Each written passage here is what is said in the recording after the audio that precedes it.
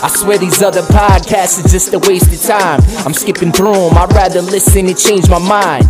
Wes and Nick always help me through my daily grind. Your favorite guys, your favorite lines, change my mind. I swear these other podcasts are just a waste of time. I'm skipping through them, I'd rather listen and change my mind. Wes and Nick always help me through my daily grind. Your favorite guys, your favorite lines, change my mind. Yeah.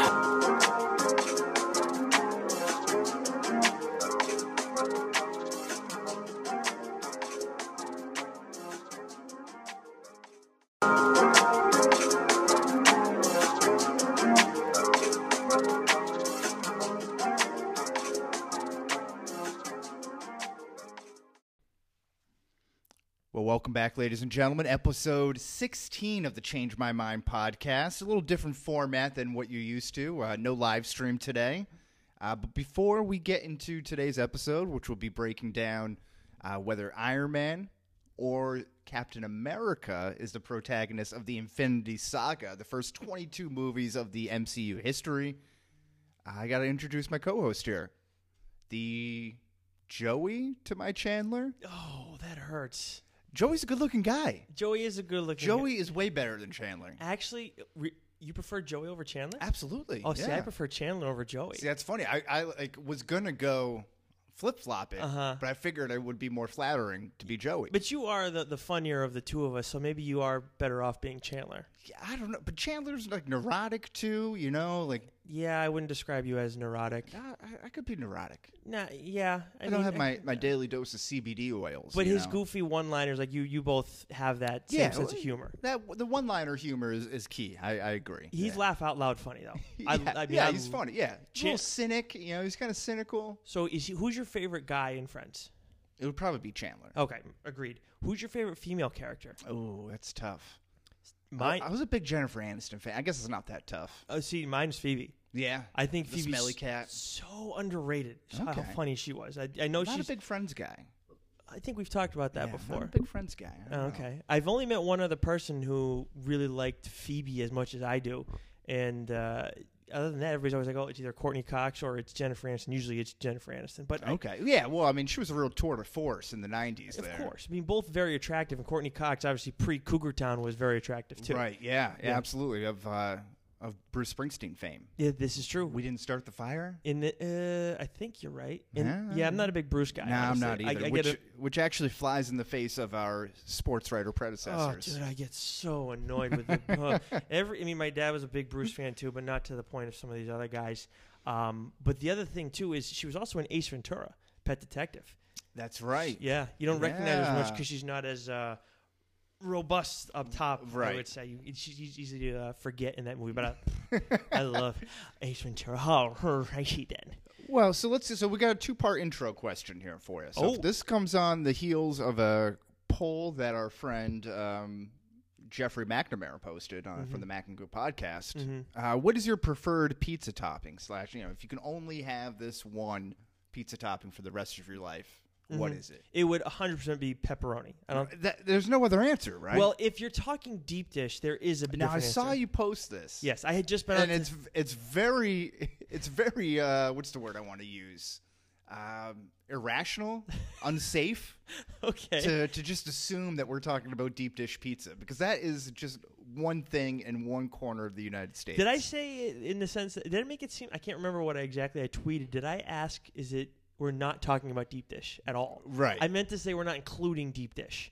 I phrased that question poorly. But if we're including deep dish, then I have to think about sausage. Okay. Because pepperoni in deep dish is good, but it's not. But you want something a little heavier. Oh, yeah. A little thicker. Oh, dude. Deep dish sausage, Lou Malnati's. I had that when I was away. Right. Okay. So that's what conjured up the memories. That's exactly reliving the old college days. I love deep dish, man. It's the best. It's so filling. I mean, and it can turn into 3 meals. Maybe more likely 2, but you can turn it into 3. I like that. I like something you can bring home, have a little midnight snack, maybe some early breakfast. Absolutely. Okay. I don't know if I'd have it cold, though. Can you have regular pizza cold? I prefer all my Italian food cold. Even pasta? Yeah. Really? Especially pasta. I can't do that. Oh, no, it's so good. That's a bit of a reach on my end. Cold tomato sauce, it's delicious. Okay, second question came on the heels of our Periscope video, which you can find at Change My Mind Pod. On Twitter. Yes, on Twitter. You had pointed out a lovely Moonlight flask that I'm holding in my left hand right now. That's a good description out there for all those radio listeners. And you said this was a gift from an ex-girlfriend, but you still have it. Yes, I do. Well, that was when I first fell in love with Moon Knight. And she was like, "Oh, he's your favorite character?" I was like, "Yeah, absolutely." He was my guy at the time. At the time, sure. He's since taken like 15 steps back, but still awesome. Okay. So what was the question that you? What do you do with the things that your ex-girlfriend gives you, or your ex-partner? So I mean, among the many graphic T-shirts that I have a Guardians of the Galaxy shirt. I have. I think I still have. I used to have a Yoda coffee mug. Those are from a separate ex. I have other things that I've kept to use. Honestly, I just keep it. You got to keep it, right? What do you give it back? You throw it out? No, it's good stuff. I feel like it's different for females, though, and obviously neither you or I can really jewelry, speak to that. I guess. Yeah, I think so. I don't not wear the necklace. I don't know. I'm kind of guessing though, because I've never really dealt with that. I've never asked that question. Like, do you keep those things? Right. So now the first thing I'm gonna do when we get done recording this podcast, when I go home, I'm gonna ask Julia how much of the jewelry that she wears is from previous relationships, and that's gonna lead into a fantastic conversation. That's gonna lead to me sleeping on the couch. Hey, you got to sacrifice it for the show, right? Right, exactly. We need content.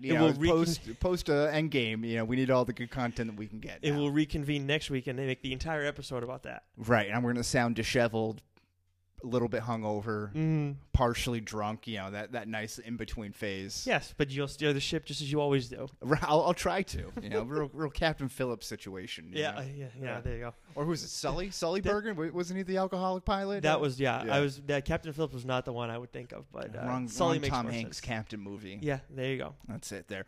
But we're not talking about Captain Phillips today. Oh, we're not? No. In fact, you want all the Avengers Endgame content that you can cram down your throat pretty much. For sure. We're more than willing to give it to you. Yeah. I think that's what we're going to do today, right? I think we have to. So, but before we do that, of course, you can always find us typically on most weeks on WBSM 1420 AM's live stream. Not the case the last 2 weeks. I think next week we'll be back in the saddle there. Yeah, well, when Tim gets back from his paranormal cruise, right? Assuming he does come back, may God rest his soul. Yeah, we'll have to see that as well. You can always also find us too on Geeks Worldwide on their iTunes and SoundCloud page and their website. So a lot of good stuff if you want to go back and listen to it. But before we get into who is the main protagonist of the Infinity War saga, we do have some news and notes of the week here to get to. Right. Starting with both of us eating the trash, as our Pardon My Take friends like to say all the time about Peter King. Detective Pikachu leak. So that went all over social media. So I definitely ate the trash. I think you did as well. I did. So according to Mashable.com, the 1 hour 44-minute YouTube clip was uploaded by a user Inspector Pikachu.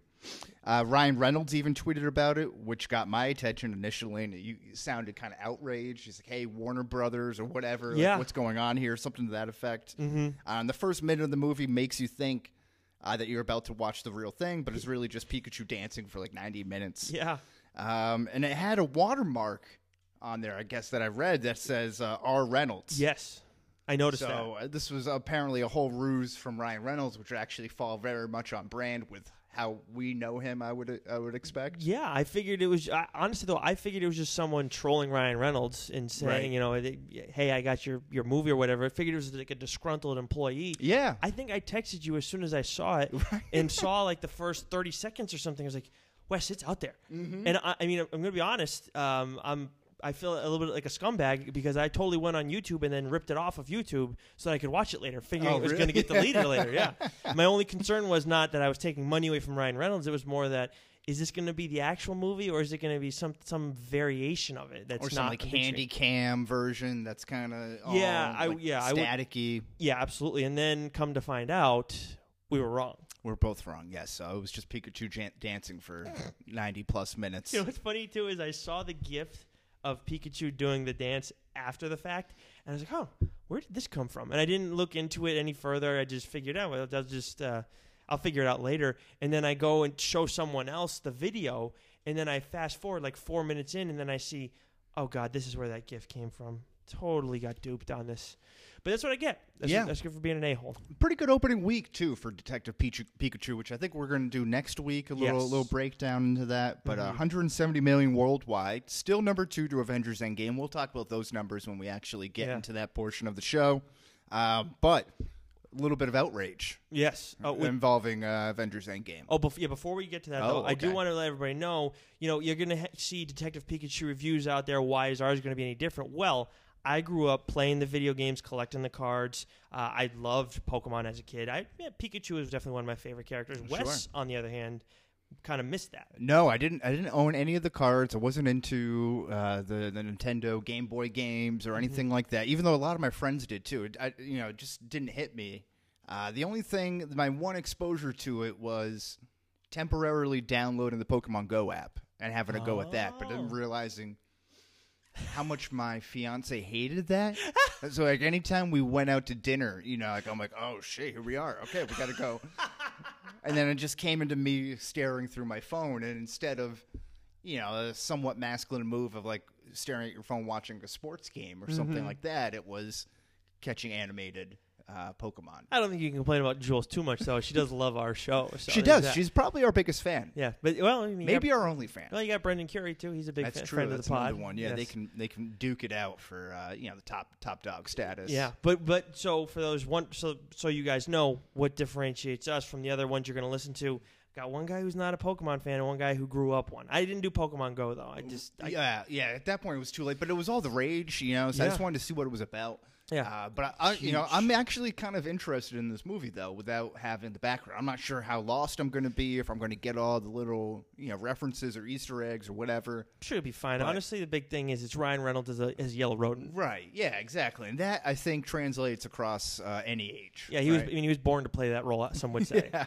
But like you brought up, there's some outrage over Avengers Endgame. There's been there's a lot of outrage over Endgame just in general. I think it's been a polarizing movie with the success of it, notwithstanding. Right, and I get that. When you have something that you've built up so much, people are going to be happy about some things, upset about others. I mean, look at Game of Thrones. There's been a ton of outrage over the final season, which we'll get on Wes's road to Westeros in a little bit. But the thing that jumped out to me was something we talked about in our review. One of the major moments that I loved, where I described it as one of those moments where I kind of let out like a primal, like almost like Tim Allen or Tim the Toolman Taylor. Yeah. And it was it's now known as the A-Force moment, which is a female like Avengers type group in the comics. One I'm not fully familiar with, but it's easy to label it as that now.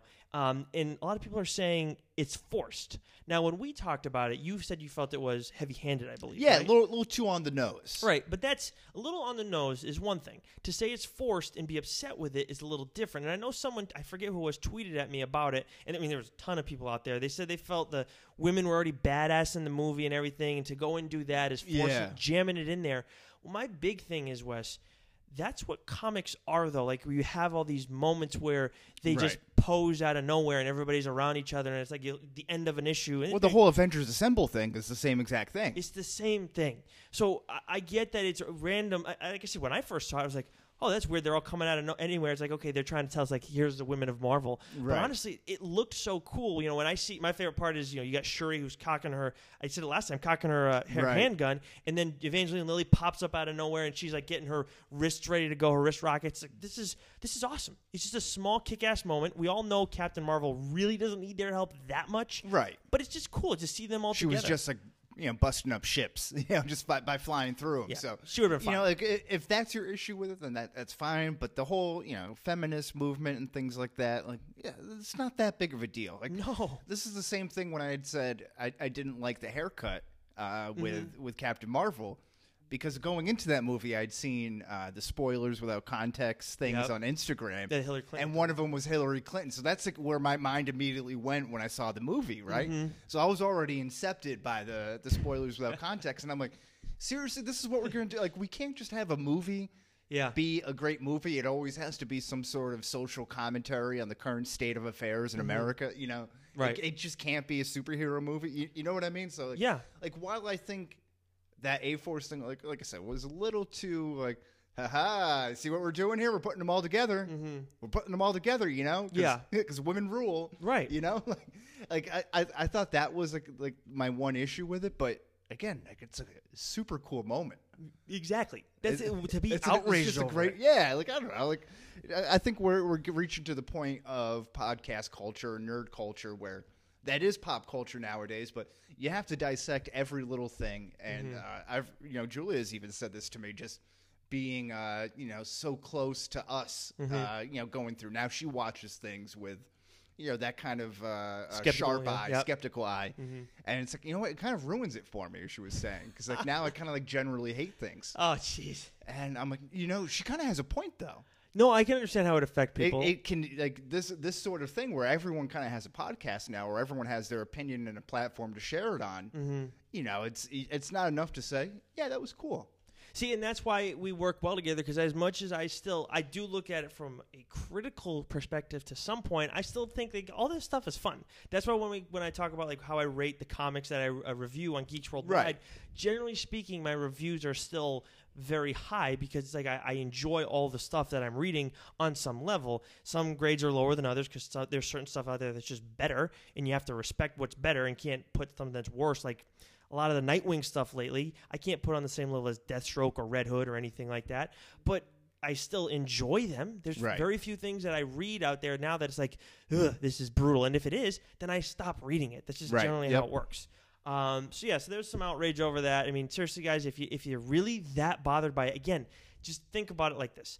It's a comic book movie, and you hear the whole cliche now, it's a comic book moment. Well, guess what? If there's ever, like, the Pose things like that, Avengers Assemble, the Women of Marvel, the Avengers movie when they have the spin around of all the six characters. Yeah, exactly. Those are the real comic book moments of all things, because you see those, in like a full page can be that. So just don't think, again, you want to think it's like a feminist thing or whatever, trying to force that down your throat. Realize that it's not. The whole forcing an image like that is not that far-fetched for given the original content that they're pulling from. Take a look at yourself. What are you really mad at then? I think that's what you're saying. I mean, maybe if you didn't think twice about it when Avengers assembled in the Battle of New York, but you have offensive to it here, then yeah. I mean, it's that's a you problem. I think it might be a little bit, but who else has a bit of a you problem? Yeah.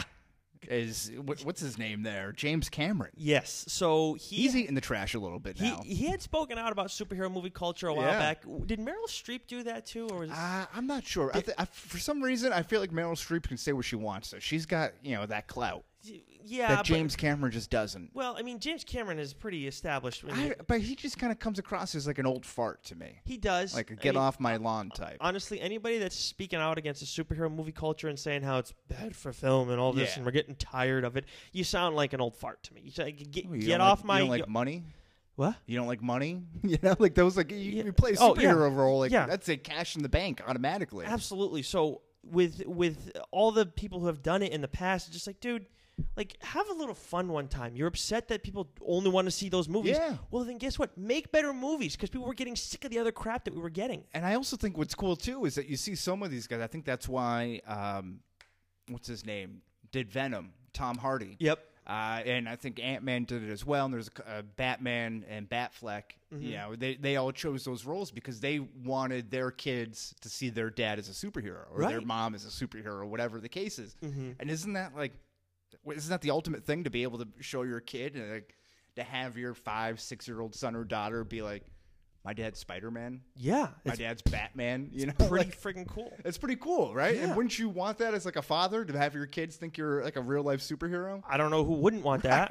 Aside from the paydays and all, like everything else that you get from it, but on a completely selfish level, like if I'm a father, like that's what I would want it to be. And Tom Hardy had to clear his name too with his kids. I don't know if he has kids, but he had to clear his name because he was Bane previously. Oh, that's right. Yeah, don't want to scare the kids too much. Right, you got to show that until like preteen status when he's the villain. Exactly. Right? Hold that back just a little bit. But James Cameron, James Cameron decided that he's going to show Avengers some love and kind of walk back to an extent what he had said in the past.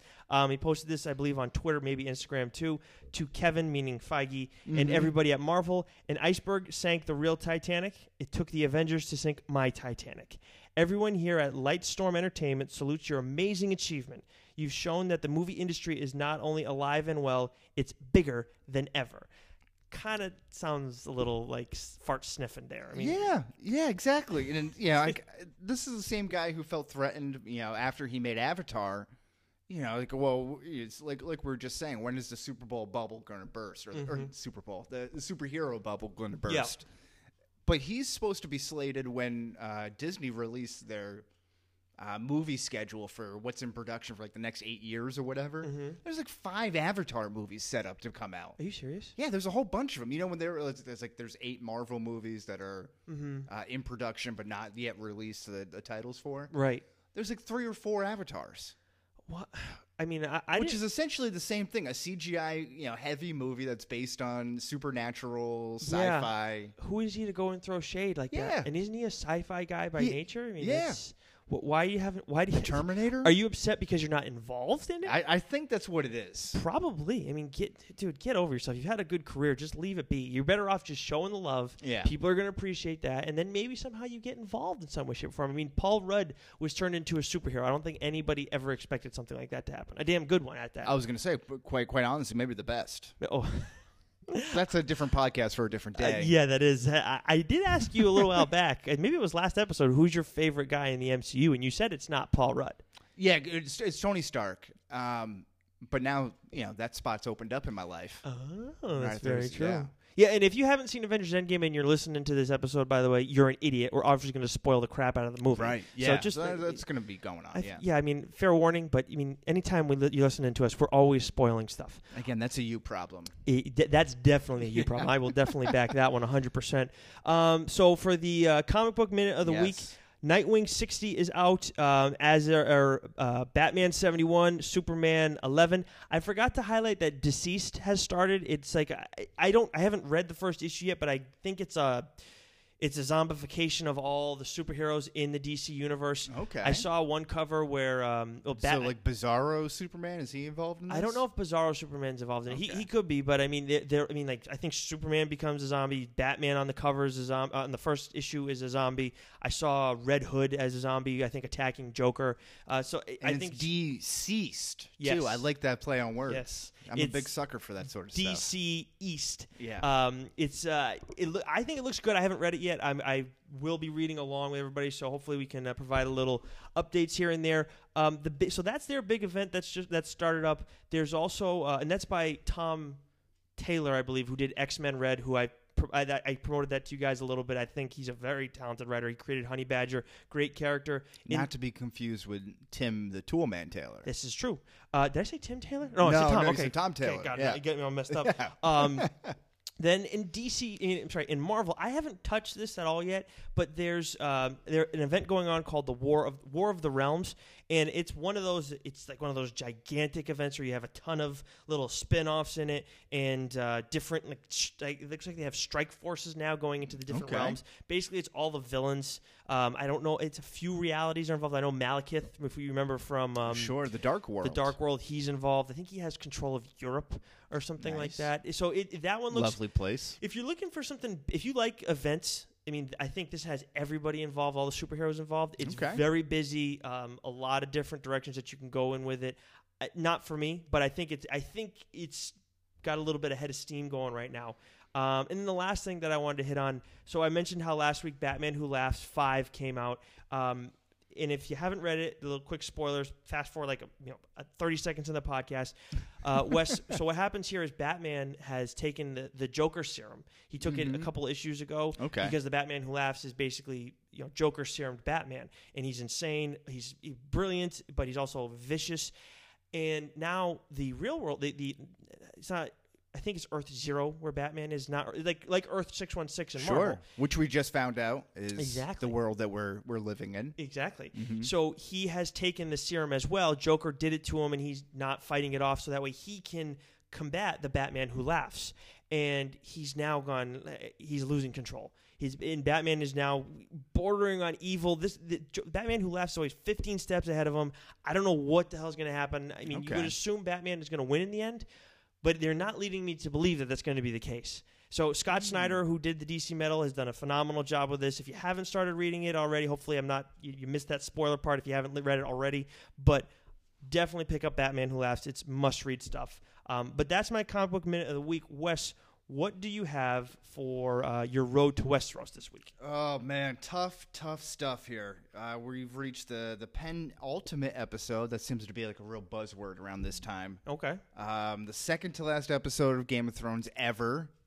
So as we take Wesley's road through Westeros, said that one without a flaw. Yeah. As a child, I had a speech impediment, and all my R's, double L's, and Y's were all W's. Really? Yeah, it's very tough. Yeah.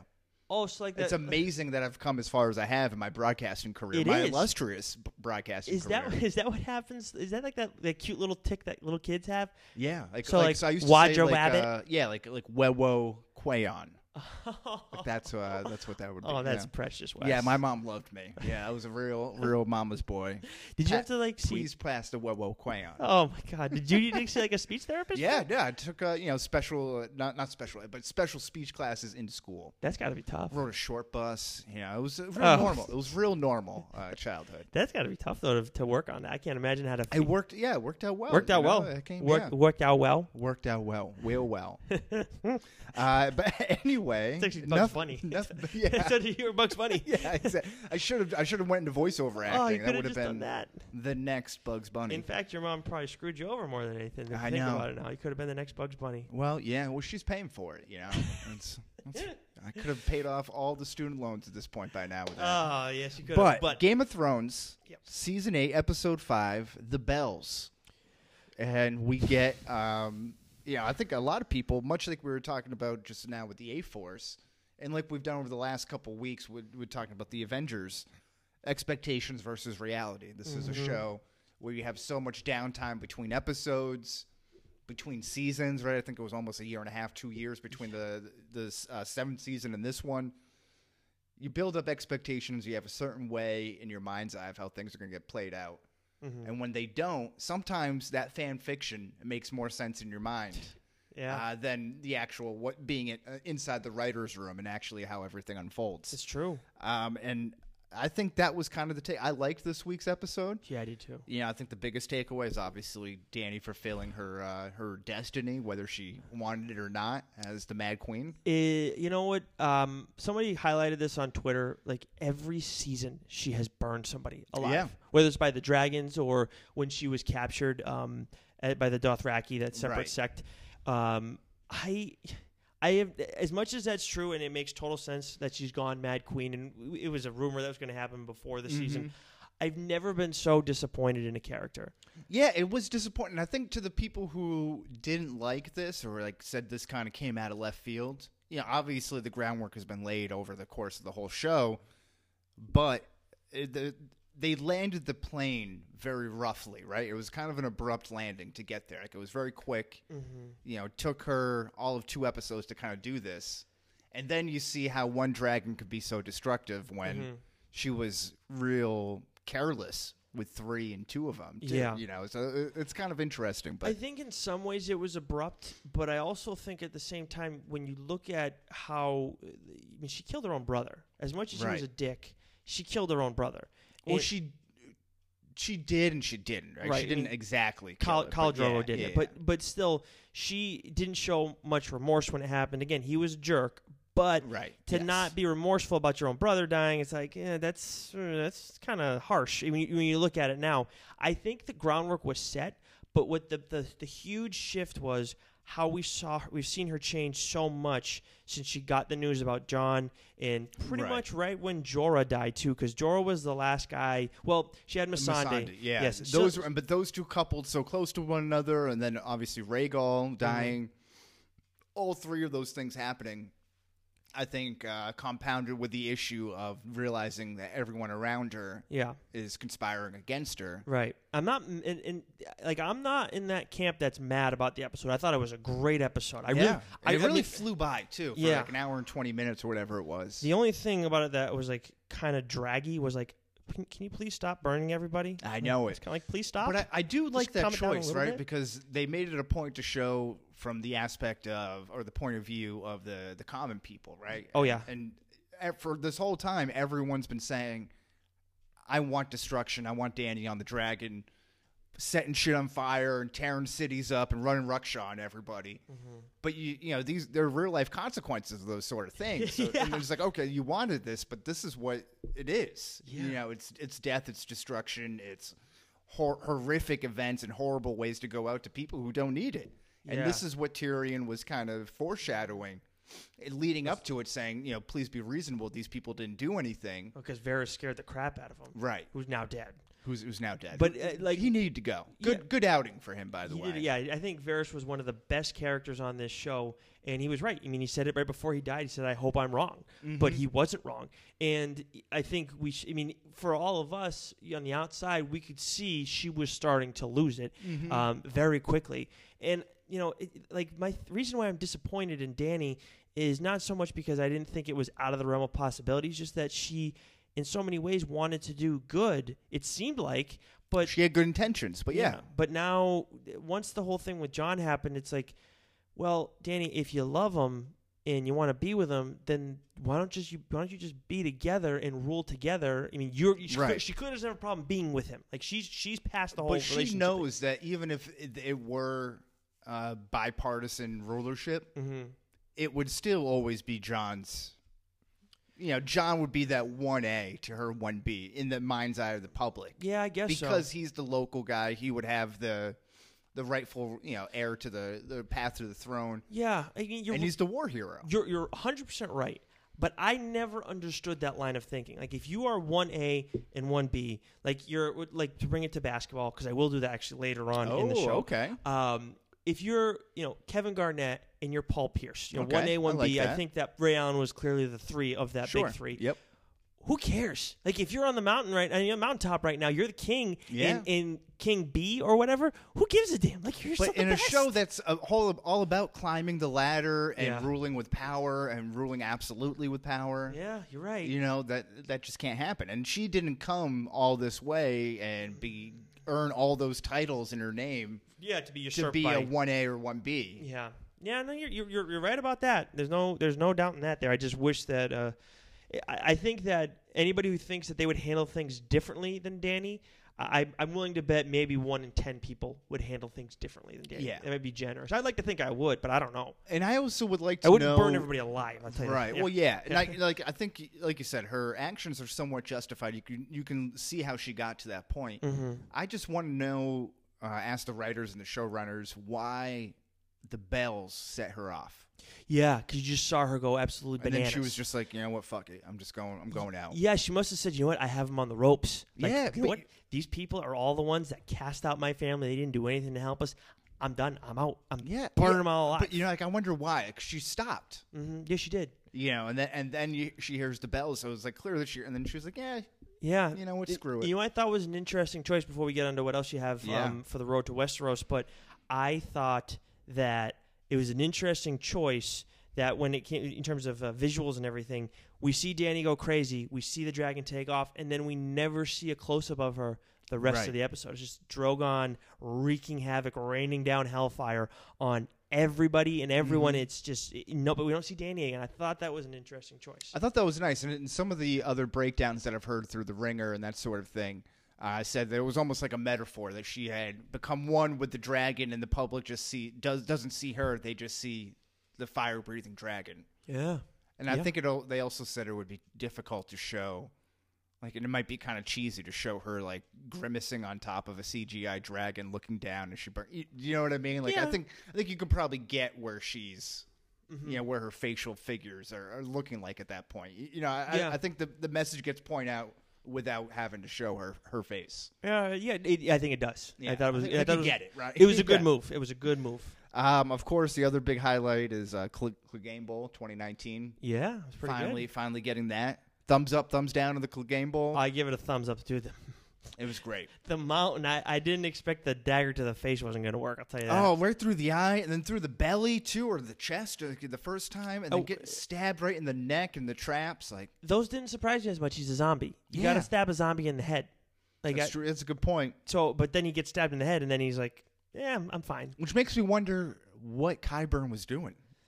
You know, like, how did he get him back and reanimated. Oh, like that. yeah. You know what I mean? Oh, that Like, guy got smoked. and he's not even a maester. Like, he was disgraced from the maestership. Yeah, he got smoked. Oh yeah, too. yeah. Oh. That was like a cool, quick death for my man Qyburn. I was a fan of that. That guy was a real pain in the ass throughout his Oh, time on yeah. the show. Great. I mean, he served a great purpose, but I was ready for him to He go. was always a little smug for me. Yes. You know, always a little too arrogant. He needed his comeuppings. Yes, he did. Yes, you listen to your queen. Yeah. No, that was Smell ya. done. But yeah, the Hound going out, in the blaze of fire, literally. Right. Really respected the way his character evolved over the course of the show, saving Arya at the end.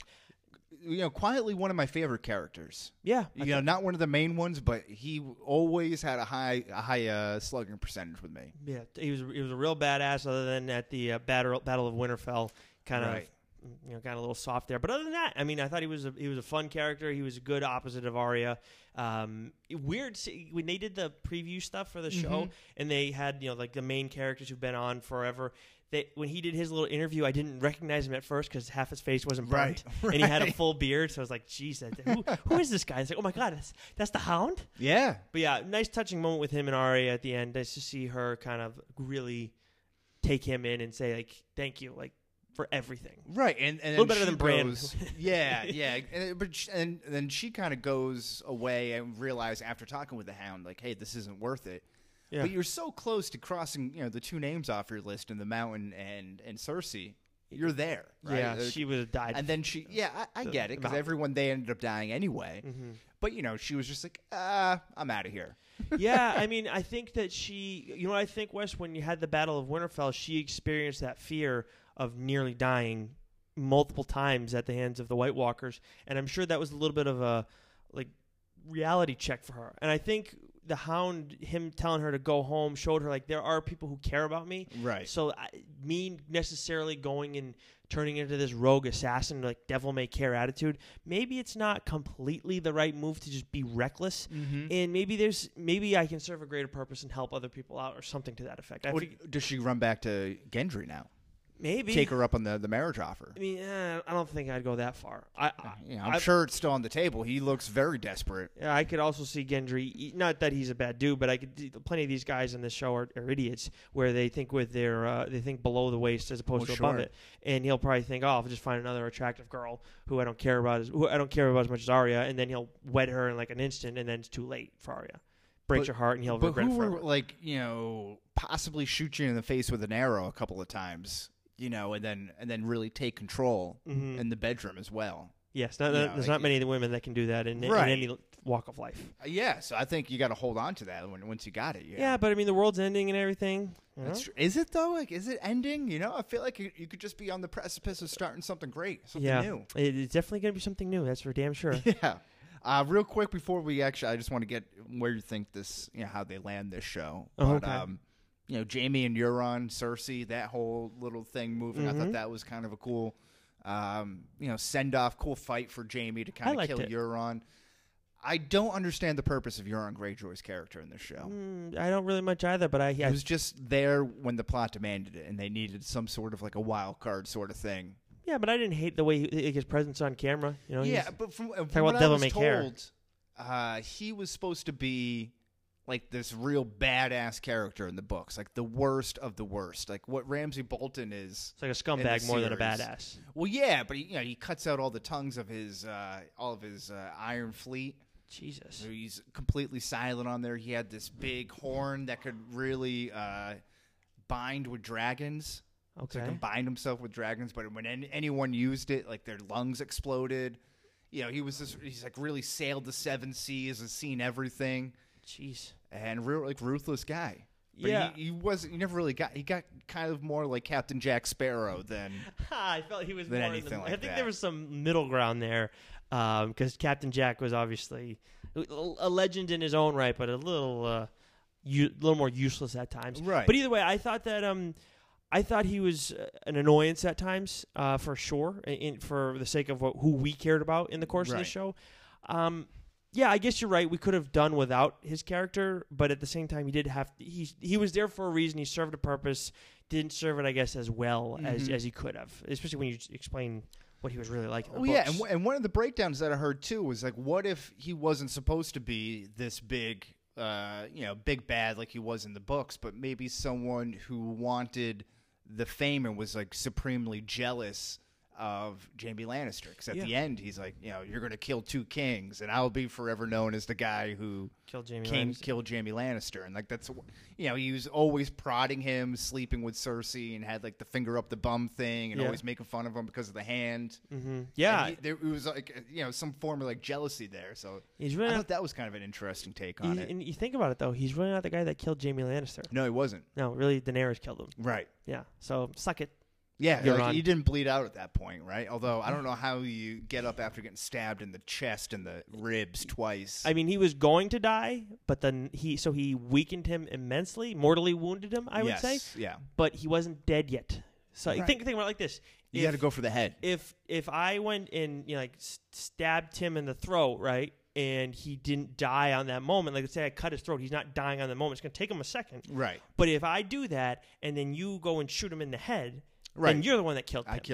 Yes, we really missed him a lot, despite us trying to fictionally kill him. Right, yeah, so they didn't really show that one but I thought that was a great death for Jaime, though, because it's finally there, like that's what he wanted, although he's still on major fuckboy status for up and leaving Brienne. Yeah, I wish that he never left. I really liked him and Brienne. She was sweet. He was not, but he was sweet with her. Right. And I really loved that dynamic. I'm glad they at least got to get it on once.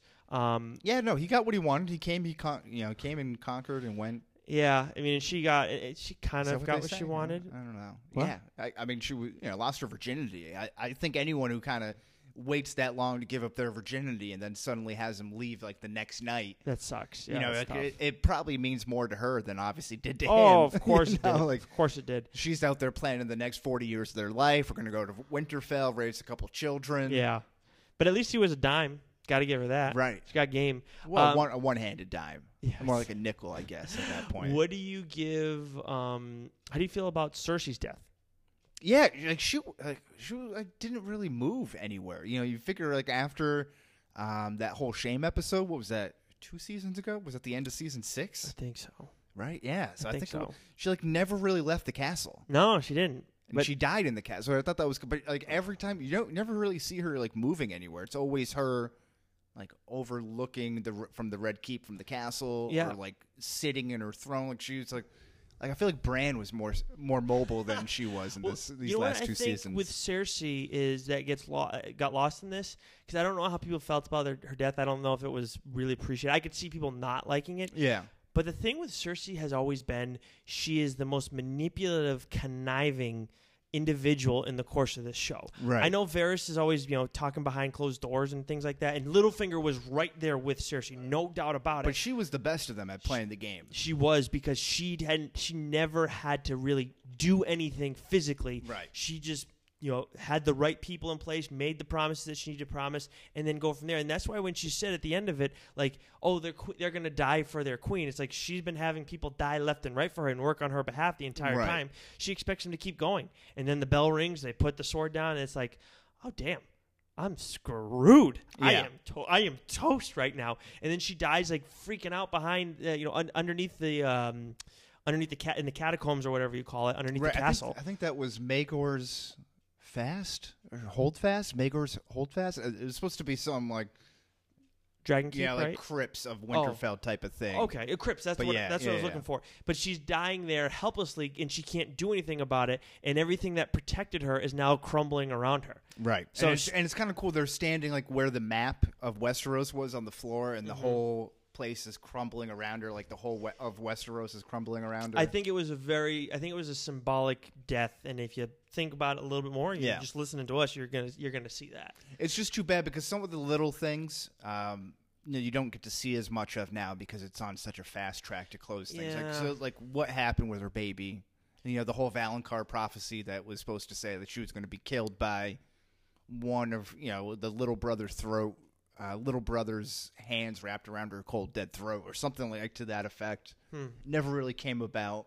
Yeah, it's true. So, I'll those little things. But again, I'm not sure if they have the time to do all that. Yeah, and you know what? They've been so good at tying up loose ends in the course of this show. And for this to not happen at the end, I can see why it would stick out more than it would with other shows out and there. the same thing with the Golden Company. Like, they made this big deal about propping them up, and then they're gone like in an instant. I mean, talk about overpowered character, Drogon. I mean, that Right. was we did not expect that at all. Yeah, I mean, yeah, to that nothing. level.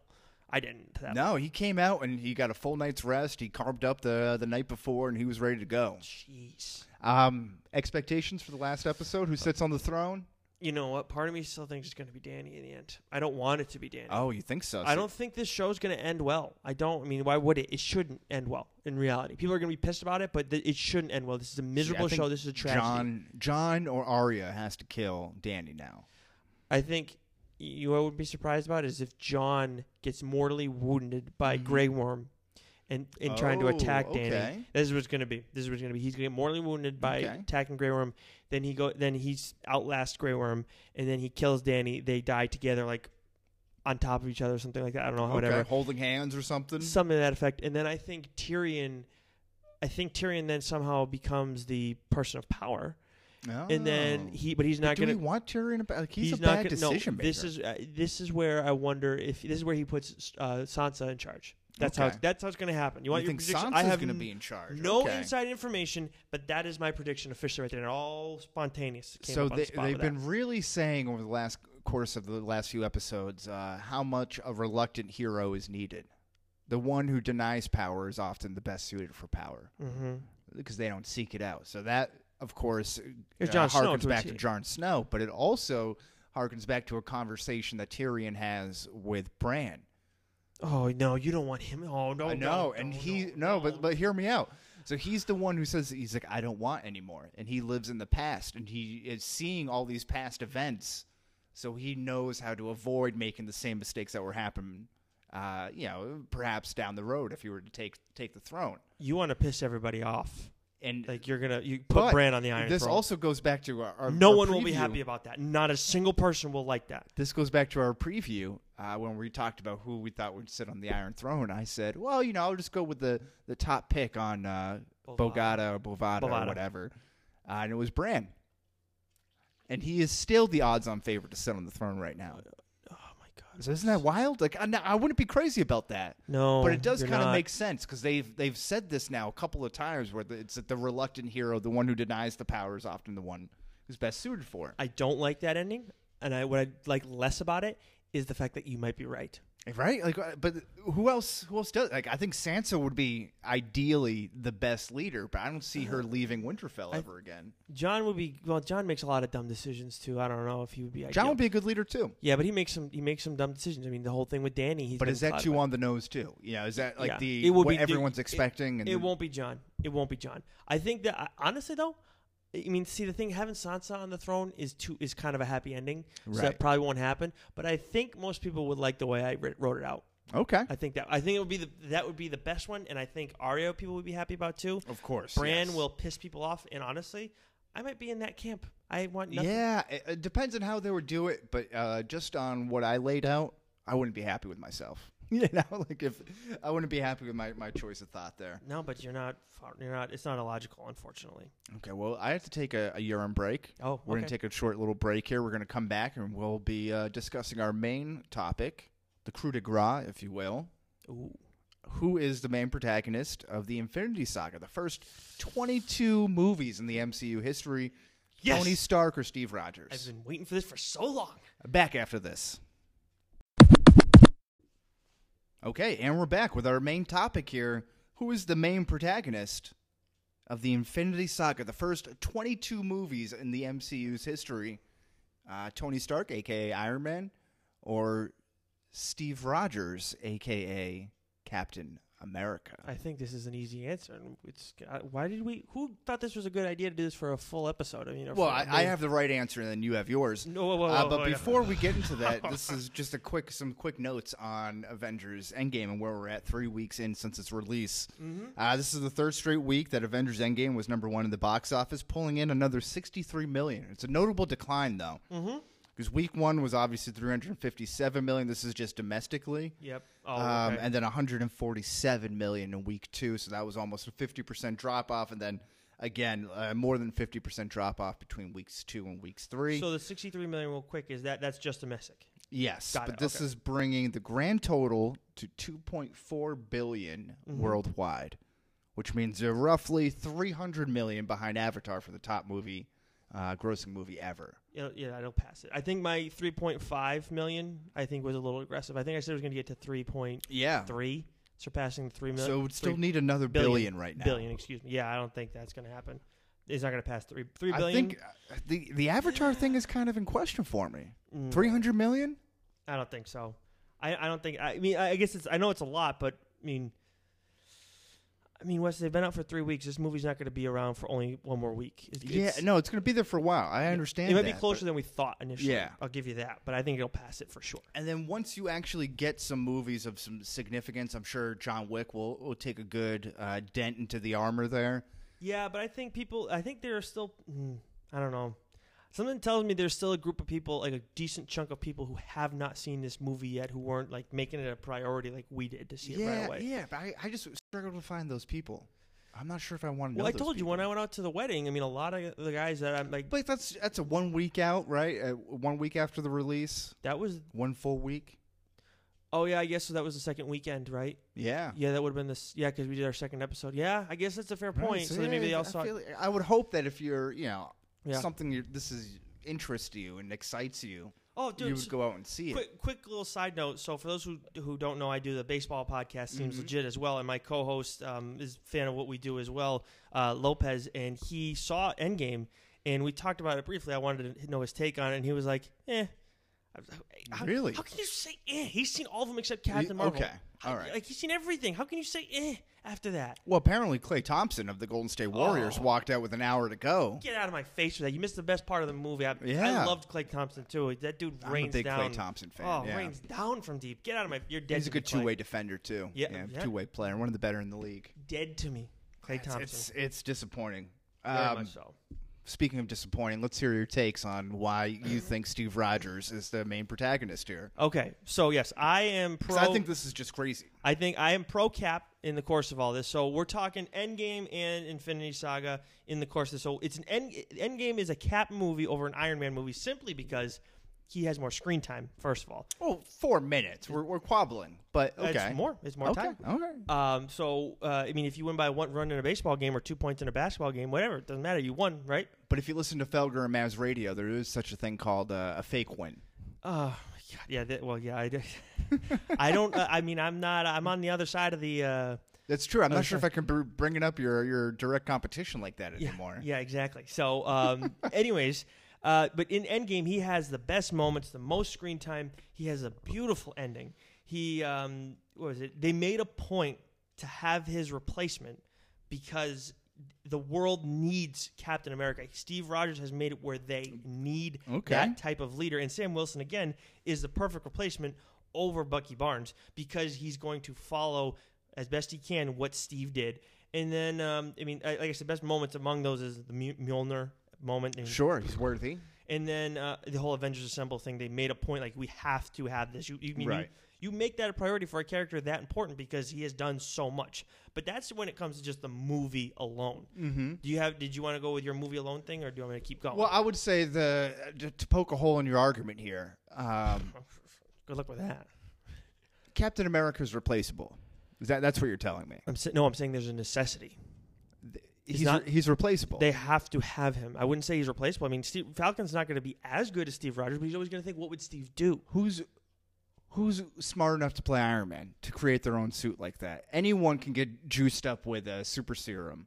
You're right. I mean, anybody can get stuck with a shield. But you have to have the right person. Army. You have to have the right person to do it. You have to have a guy who's willing to sacrifice himself for everybody. Who's the right guy in the comics to replace Iron Man? Riri Williams, Ironheart. Who's the daughter? No, it's a different chick. It's just someone completely different. Someone completely different. I don't know much about her. I haven't read much, but I know there's a Ironheart Riri Williams. But is that Iron Man? No, it's not Iron Man. But maybe the world can survive without Iron Man. I don't know. I think point. we're starting to see in the trailers of Far From Home that life is tough to move on without Iron Man. For he's Spider-Man, a real icon. For Spider-Man, well, around the world too. He's got murals everywhere. Because he made the ultimate sacrifice in the end. He deserves to be He deserves to be recognized like that. So what I got here, the first bullet point that I put down for Iron Man, the whole MCU begins with him. Mm-hmm. He's the catalyst for all of this. If that movie was not the hit that it was, it does not set off the chain of dominoes to lead us to where we are currently talking about Avengers Endgame and really craving this content and doing deep dives of all these characters and nitpicking and all that sort of thing. It all starts with him. True. It all starts with Tony Stark. It starts with the fact that Robert Downey Jr. has done such a good job in his portrayal as Tony Stark / Iron Man that they have retconned the comic books to play Tony Stark's role and no longer the crazy belligerent drunk that he was. The character that we see in the MCU has now been adopted into the comics, which is initially the other way around, right? So he's done such a good job that he's forced the original source material to no longer be there. But that is a separate side point. I mean, he started out like the original character too. I mean, he was reckless, drunk. I mean, I wouldn't say he was drunk, but he's changed the character and he's done such a good job with the character who it is that this forced the hand of the comic books to kind of recreate it. But then you see his growth of selfish, playboy arms dealer in the very beginning of the movies, then to someone who's a self-aware world protector. He's. It's woven throughout the 8 movies that he appears in. Yep. So you get the 3 Iron Mans, you have the 3 Avengers, you have Civil War, and then you have Spider-Man: Homecoming. Yep. Right. So that's 6, 7, 8. Yes. Yeah. By my count, that's what I got. And, I mean, he may have appeared in the Incredible Hulk. We're not sure about that. Maybe he was. But so I think it's woven throughout that entire story. You see his ups and his downs, and you see that shift as we talked about in one of our many Avengers main topics here. How he goes, him and Captain America really shift in who they are from being the selfish guy who's doing things for his own, personal gain, to someone who's paying the ultimate sacrifice. Right. By the way, real quick side note, I think he actually had 9. Oh. Not to help your argument more, because it's the 3 Iron Man movies, it's Civil War, Spider-Man, and then 4 Avengers movies. It's 4 Avengers movies. Yeah, because you have Endgame. Yeah. You have Ultron. Oh. You have the original Avengers. You have original Avengers and Infinity War. Yeah. Okay. All right. So 9 of them. And then 7 for Captain America. Yeah. Okay. Well, thank you very much. Back to what you were saying. Well, no. So I was just thinking, they really switch roles there. At the end, Cap is making the decisions based off himself. Going into like nomad status there with the beard and the secret Avengers. Yep. Right in Infinity War. To ultimately going back and putting a hole into the space-time continuum and creating a whole nother timeline so he can essentially live the life that he's never had. I think they already had created another world by doing the things that they did with Loki getting away because of whose fault. But he didn't help that, though. Yeah, he didn't help that cause. If it didn't happen then, it could have happened with him. I think it was everybody's fault. Well, yeah. In the end, I don't think it was. You're going to blame Cap for going and having that life with Peggy. I'm going to say that Tony Stark didn't do that. I think Tony Stark definitely had a hand in it, because what happened with Loki? Whose fault was that? Well, it wasn't his fault. It wasn't?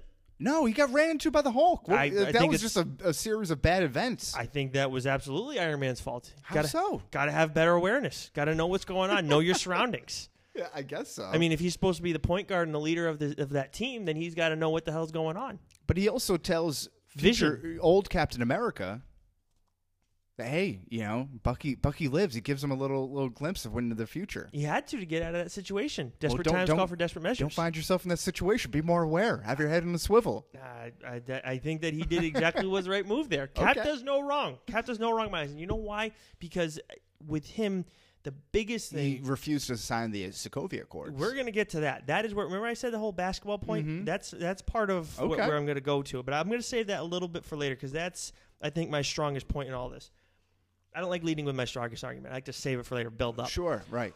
The whole grenade scene that happens in Captain America First Avenger is why Cap is the ultimate superhero in the course of all this. Because even when you look at the Avengers and how they stack up strength-wise, where would you say he ranks? The original 6 Avengers. You have Black Widow, I would say, behind him. Hawkeye behind him. Then you have Iron Man. I'd say Iron Man's stronger than him. Yeah. Because of this, obviously, this suit. You have Thor, stronger than him. Yeah. And then you have Hulk, obviously. So he's number 4 in the course of all that. Yeah, but it's close between him and Tony Stark, I would say. And I think Civil War kind of shows that. You think so, or do you think that Tony held back a little bit? I think they both were holding back, to be honest with you. I think in that final fight scene that Tony could have done a lot worse to Cap. As much as Cap went to town on him, I think that if he just wanted to blast him in the gut, he could have done that. Once Cap got on the on the inside and started working the body a little bit, head body. This is true. This is true. Cap went to town, but that inside game is tough. I think he knew that the Iron Man suit could take it more. It could take plenty of a beating. Yeah. But either way, yeah, I would say he's the number 4 either way. Okay, I can go with that. If you want to say he's the 3, I think you're giving him a little too much credit, and it's not a bad thing necessarily, but he is the leader of the bunch, the moral leader of the bunch, the guy who keeps them moving in the right direction at all times. But he strays from that, though. Where? In Civil War. I don't think he does. Well, I was Team Cap in Civil War. Really? Oh, yeah. Always, he was a war criminal. That's where he won me over. He was a war criminal because he wanted to go and deal with Tony's BS rule of Sokovia Accords and registration and stuff like that. It takes away from everything that they've been doing. They need to be put in check. They did not need to be put. You know who needed to be put in check? The lives were lost in Sokovia in the Battle of New York. Well, because of all the chaos that ensued. Well, what happened? Whose fault was Sokovia? Well, I would say it's Tony Stark, and that's part of the reason why he's the main protagonist in that, is that he's a flawed individual who's made mistakes, who's single-handedly responsible for most of the events that occurred throughout the MCU's history, good or bad. Okay. Well, if you want to take that route, I guess that I can buy into that a little bit, but I think I think that's what you always seek out of a main character, no matter what it is, just in storytelling. You're looking for a flawed individual. Mm-hmm. Who is looking to, right their wrongs and find some peace in the world and find some acceptance in their place in the world. And I think that's what you get out of Tony Stark, which is something that I don't think you see. I look at Steve Rogers as a very bland, boring character, much like Superman is in a lot of sense. Not on the same level. There's more personality there. But if I had to make a DC comparison, I kind of see Superman as that. Cornbread, all-American, perfect, never does anything wrong. When it comes to the comics, and that's not always appealing, I think. I think that's fair, and that's why I never really bought into Superman. And when I've tried to read Captain America comics, it's like, what are we doing here? There's really not. I mean, it's way too cheery. But I think with Chris Evans' portrayal of the character, who's done a great job. Yes, I mean, look. At the end of it all, I very much appreciate Iron Man and love Iron Man. I mean, in terms of the start of the MCU, you're 100% right. Iron Man is why we are here today talking about all this stuff. If that flops, I mean, there's contract ramifications and everything. In the Disney's not going to invest all this money. Yeah. So I give him that. But when it comes to Cap, I think he is more flawed than people realize. I think this is a guy who always felt like he was the underdog. He always was the underdog. He still is the underdog when it comes to a lot of circumstances and all the especially the last couple of events when it goes out to space, like he's kind of out of his element. Totally out of his element, where Iron Man can hang. And I think the big thing and I think that he's constantly trying to do what was right and defend the people that can't be defended, much like Bucky did for him when he was that little pipsqueak and he just couldn't hang with anybody. But he was always willing to fight and stand up for what was right. And I think that somewhat annoys people, because Superman's kind of the same way. But the thing with Superman that I get is he's so overpowered that it's just like it's too much. Like so yes, the good thing's going to happen all the time, every time. But with Cap, the good thing's not always going to happen. Look what happened in the first movie. He had to die. He had to sacrifice himself with the Tesseract because they couldn't. There was no other way around it. And I think that's what gets lost here. And then you look at what happened in Winter Soldier, which is the best sequel. I mean, because maybe you consider Endgame a sequel to Infinity War, but no, I see what you're saying. Yeah, I mean, it's the fourth Avenger movie. I wouldn't say if you want to count Endgame, then yes, obviously Endgame's the best sequel. But I would say that so I'll make it a little more niche or whatever. Solo superhero sequel, bar none. Winter Soldier is the best one. Period. Yeah, people often think about that before these last two Infinity War movies and Endgame movies came out as one of the top three MCU movies in the catalog. I think I had it as top three for me because I think I had Guardians and Guardians Right. 1, and Yeah. then Thor Ragnarok. Yeah, and Black Panther's on there. I think Spider-Man Homecoming's on there for a lot of people. They're up on my list, but they're not. I wouldn't put those. I think those three, Winter Soldier being the third, I think were all there. And I actually put Civil War a little lower on that list, but a lot of people love that movie too. I thought it was really good.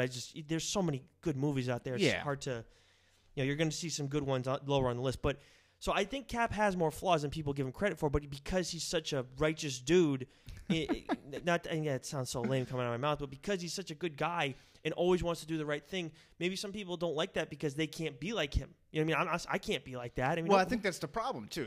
It's the relatability factor, right? And you see this, and it's like, you go to high school with these people. It's the Mr. Perfects. It's the Eager Beavers. The person who raises their hand and says, "Teacher, you forgot to give us our homework." Like that type of, and you're like, "Come on, man!" Like that's kind of what the whole language thing, and I think they kind of do a good job of like poking fun of that and kind of having. But they don't do it too much. They do it in the comics. No. The comics is where he's really like that. But here he's less so, and I think that's why he was a successful character. And honestly, Wes, I think his villains are pretty cool too. The ones that we dealt with. I mean, Red Skull was a pretty intimidating villain, and I thought Winter Soldier was. And you don't really get Zemo, the real Zemo in there. Mm-hmm. But he's a big. He did a good job, but he served his purpose. Right. That's for damn But sure. It wasn't the comic book, mastermind. Although you can make an argument that he is one of the better MCU villains. Yeah, you could, because he's not. I mean, I think there's one complaint with the mirror reflection characters all the time. Right. Like Winter Soldier was that, but I like that too. I mean, it works. Well, it introduces Bucky Barnes too, which was great, even though he's a shell of his former self. Mm-hmm.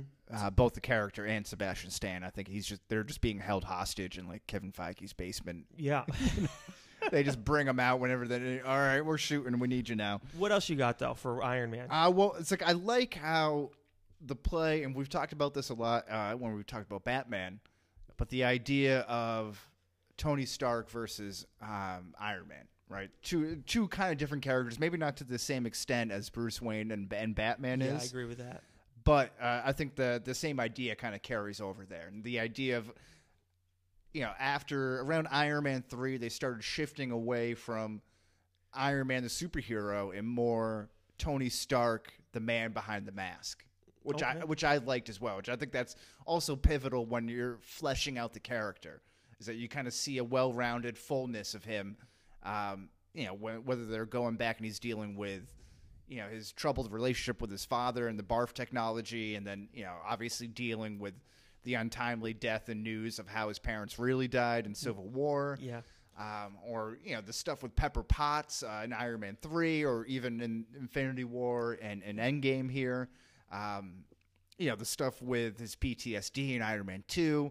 You kind of get this full, well-rounded look that comes with being in 9 movies and being the first person to kind of set off this whole run, that I don't think the other characters are necessarily afforded. I think Cap is the closest one to that, but I think he's the one that gets that main focus over the breadth of these 22 movies. And you see it too, with that kind of father mentorship, even with Peter Parker and Homecoming, and then all, the other Civil War and the other movies that he appeared in. Yeah, that's a fair point. There's definitely a shift in how that character develops. But I think that with Cap, there is some of that too. We saw in Avengers Age of Ultron, I remember when Scarlet Witch does the little hallucination that he goes through. One thing that kind of popped out of that was, is Cap someone who can just never, ever be away from war? Like, is he just hell-bent on always being at war, always fighting constantly? He cannot enjoy the happy life because he just wants to always defend people and be that champion for the little guy. And then we see by the end of it, like, he misses that opportunity he could have had with Peggy, the pure love that they had for one another, which is just, again, like, you want to see the flawed relationships now. You see those in movies all the time where I love a good love story where it works out well. Like, that's kind of why I like the Longest Ride. But even then, there's a lot of flaws in the course of that. Great movie. Highly recommend it for everybody. But either way, my point is that with those two, it's very special. And he finally comes back around to realizing, like, I've done so much and I've helped everybody, I think, to the extent that I can. I have someone who can do an excellent job in my place, along with everybody else that's around defending Earth, that now I need to go and live a real life and take advantage of that. And I can put myself and make myself number one in my relationship with the woman I love number one. So I think there's a change in him too as well. Oh no, I'm not disagreeing with it. I just think, again, I think the breadth of the overall story arc from these 22 movies goes back to, first and foremost, Iron Man. If I can make a baseball reference here, Captain America is your manager. Tony Stark is the general manager. He's the president of baseball operations. He's the one who's setting everything into motion, carrying out the orders and the plans that were laid forth by Iron Man. I would go as far to say that Iron Man is more the owner who wants to do a ton of stuff. Well, yeah, but I'm saying a level of hierarchy. Right, yeah. But Cap's the one who always has to keep him in check. He's always one that say this isn't going to work, and that's going to go to my stronger point a little bit later. But what didn't work? He was right about pretending a protective suit around the world and saying that up there is the end game. Okay, I need to get into my main point. The last thing that I wanted to say that was like minor was his hand-to-hand combat fights are the absolute best in the MCU. But again, gets rendered kind of meaningless when you ultimately end up in space. I mean, yeah, sure, it's not as powerful, I guess, but that's part of what Cap is. He's not this guy who's overpowered and can hang with aliens to the same extent as Iron Man in his overpowered suit. As much as he deals with plenty adversity along the way. So so again, like I said, I was going to make a basketball comparison. If you guys have followed the Celtics at all this year, you know that there was some drama throughout the course of the season. To say the least. So fuck that team. As someone who covers that team, it was fairly nauseating at times. Really made baseball season kicking off a real delight, I would say. A lot of content for you, though. Content out the wazoo. Yeah, and it's not slowing down at all. No, it's only going to pick up, I just saw that now. the Knicks are interested in Terry Rozier. How are you interested in Terry Rozier when you're interested in trying to get Kyrie, too? Like, you're just asking for it. I think you just throw anything out there and hope it whatever sticks. Yeah. So, anyways, when I look at Cap and Iron Man, and I'm trying to think of a comparison of two individuals that have had to coincide and work together. Mm-hmm. That for some reason, this Celtics team, I guess probably because I'm dealing with it so much, they come to mind. Okay. When I think of Captain America, I look at the Celtics team, he's Marcus Morris. Okay, he is a guy who's not the best guy on the team, not the most powerful guy on the team. And this is making your argument right here? Yes, because he was the guy who's not going to be on the team next year. Mook was the leader of that team. 100%. He was the guy who said the right things to the media, was there trying to deal with all the BS, whether it was Jaylen Brown, Kyrie Irving. He was the one that was there to try and steer the ship and keep everybody on track. You don't think Al Horford is that? No. And if you want to say Marcus Smart, it's honestly, I put them kind of in the same book, but I take Mook because I kind of like him a little more, and he was like the fourth best scorer on the team, something to that effect. But my point is more so, he's that guy on the team. You want to say he could be like a Jason Varitek or something, where he's that leader. He's the guy who's the voice of the team and does what's right. I don't know Varitek as well. I mean, I was a kid when he was playing, so it's different. But but I think you got it. So you get my point. Now, I pick Mook more so because the Iron Man comp jumps out to me, because Iron Man's Kyrie Irving, 1,000%. Well, I think you can say that early on. I vehemently disagree with that. Okay. Based on the Sokovia Accords, Ultron, and the way he handles Cap when he gets back to Earth. And he says, you said we win together and we lose together. And then when we lost, you weren't there. Oh, really? Because I'm pretty sure he was trying to hold shit down when they were fighting on Earth. Was he not? Well, he was also, drugged up and on his deathbed, traveling in space with zero oxygen. But to assume right after that moment, you assume that Cap did nothing in the course of all this? You think that Thanos was just coming to Titan and that was it? Well, what did he really do? He did his damnedest to fight back. Again, fourth strongest character of the original No plan. Avengers. But there was no plan to it. It was just, let's just send out all of our troops. Let's send the battle to Wakanda, and let's just hope for the best. Well, what was Captain America's plan in Infinity War? Well, how well did Iron Man's plan work out? It worked. Did it? Until Peter Quill showed up. Until they found out about Gamora's death. They had it. It was a plan that was actually laid forth and plans laid out. Well, if you're going to do this, you're going to do this, I'm going to do this, and at this moment we're all going to come together and do this. Well, if Iron Man had the wherewithal to know his team and realize what was happening in front of him. He just met Peter Quill 5 minutes ago. But he saw what was going on. He clearly saw he was losing it. So then you set your little blaster hand to stun, and you get him out of there, and then boom, you try and pull off the gauntlet and Well, go from there. It's easy in the moment, but I'm just saying there was a plan laid forth. If There was a way. There was a path to stopping Thanos that was nearly there. That was not laid out. Like Captain America's idea was, hey, let's just go out there and hope for the best. Oh, dude, you think he just looked at it all cavalier? They had a plan trying to destroy the Infinity Stone. I mean, the last Infinity Stone as well. So it wasn't like they were just doing nothing. They were trying to get Vision set up so he could help out with the fight, get that done, and then have Scarlet Witch disintegrate the last Infinity Stone, the Soul Stone that was left. Or no, I'm sorry, the Mind Stone. Right. That was all that was left. I think that was a pretty damn good plan where Thanos would have nothing. How's he going to go back in time and figure all that out? It would not have been so simple to pinpoint that. Listen, this is the point that I'm saying. For better or for worse, these are the things that Tony Stark is responsible for. Without Tony Stark's mind, you don't have the safety valve of the Hulkbuster suit. Okay. And Veronica, right? Starting out in the early goings. Fine. We don't get a recruited Spider-Man or Peter Parker into the fold. Mm-hmm. We don't get Vision. He's not even there. Not even an option. Because we also don't have Ultron. Rhodey remains paralyzed. Oh, now you're going to go and say that you want War Machine around when you said he was not good. No, I'm not a big fan of him. But again, you're talking about impact on the world that's there. Mm-hmm. Okay, that's another roster spot filled there because of him. Fair enough. You don't hatch the first plan to capture Thanos, as I already mentioned on Titan. You don't save Doctor Strange. It doesn't save Doctor Strange's life when they kill Ebony Maw up in the spaceship there. Mm-hmm. Which again, huge portion of that is keeping Doctor Strange alive so they can figure out the 14 million different scenarios in which they lose just to have that one win. You don't kill Ebony Maw. You also don't create time travel without Tony Stark. That's important. None of that. You don't create Ultron, which again doesn't add to the story, although it's a negative. It adds to the overall story and impact of who Tony Stark is and his importance to the MCU. Which brings you back to my Kyrie point. Also responsible single-handedly for Sokovia and for creating Scarlet Witch. These are some other things there.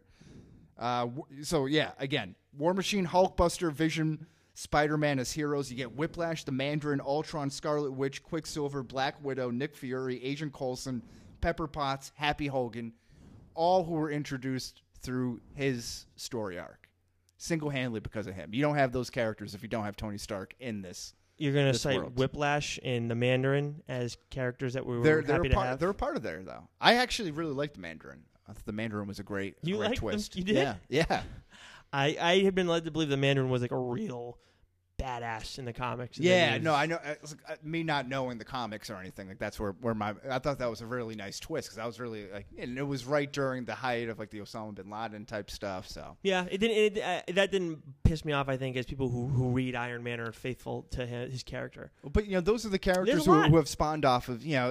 I'm not sure the same could be said if you run down that list with Captain America. You have Red Skull, right? You have Falcon. Mm-hmm. You have Bucky Barnes. Yep. You have Agent Carter. I think you have a lot more. You have you have both Agent Carters. Yeah. You have the further development of Nick Fury. I would say he developed most in Civil War. That's where he probably got his most screen time. I think. I mean, not the Civil War. The first Avengers. Winter Soldier. Oh, okay. Even more so. Well, yeah, but he was pretty big in the first Avenger. By the way, I'm burying the lead big time. He's the first Avenger. I know, but he's the first Avenger, kind of like how like Carol Danvers was the first Avenger. Like she's not really involved in it, but it just preceded all the events. It wasn't until Iron Man came about that they thought out Captain America. Because Captain America had been frozen. I understand that. But he didn't have a team, though. Right, so they waited till others like Captain Marvel came along. He needed to be led, is what I'm saying. You needed to have a leader to come out and kind of steer the ship. Oh, Cap was the leader. He needed more help, though. He's a war soldier. He's a war soldier for sure. But he's a What do soldiers do? They take orders. All of them? Yeah. I think there's some generals. Everyone's got a boss. Oh, and Tony Stark has no boss. He is the boss. Yeah. He's the you said, he's the owner. He's the owner. You said it yourself. Yeah, but just because you're the owner does not mean you're the person in charge. When you think of the Red Sox, you think of John Henry or Dave Dombrowski first. A lot of sports talk. I think Dave Dombrowski takes his orders from John Henry. I think that Dave Dombrowski does a lot of the decision making. Well, yeah, but when John Henry wants something done, you better believe Dave Dombrowski is going to do it. I'm sure there's some things that he has to do, but but you think he's just saying yes to everything that he says? You think that John Henry's going to make all the right baseball decisions? I would say no, because he's not. I would say that's a good way to keep your job. Maybe that's not a terrible point, but to bring it back to some of the bad decisions that he's made, where he's been, he's just made the decision without checking in with Cap or anything like that. Right. The whole idea of having Ultron and needing him to protect you guys from everything, or the idea of the Sokovia Accord to keep all the heroes in check. I think, again, to bring it back to the Kyrie point, he's trying to do too much, and he's trying to reinvent the wheel and make it where it's like this is really what we want to do. This is really the better way of getting things done. But it's not reinventing the wheel. They have never seen anything enter the stratosphere like the Battle of New York. They're trying to make it right. You're right, but they're trying to create this superhero, recreate the superhero group that they have by creating this overpowered character. We'll say. Individual that can now protect everybody else. But how, as a genius, do you not foresee that this could kind of go sideways? You're real smart if you're not looking that far into the future. If you had Cap there, he would have, when you were doing it, he would have said no. He would have said, "This is what's going to happen, Tony. You need to take the steps to make sure this does not happen." Well, first of all, it didn't happen. They didn't create it, right? They finished the job on its own. Right, so him and Banner left, and they're like, all right, let's go get some shut-eye or whatever, go to that party. Mm-hmm. And they come back, and then it's all created. So he didn't exactly figure it out, but his intentions were good.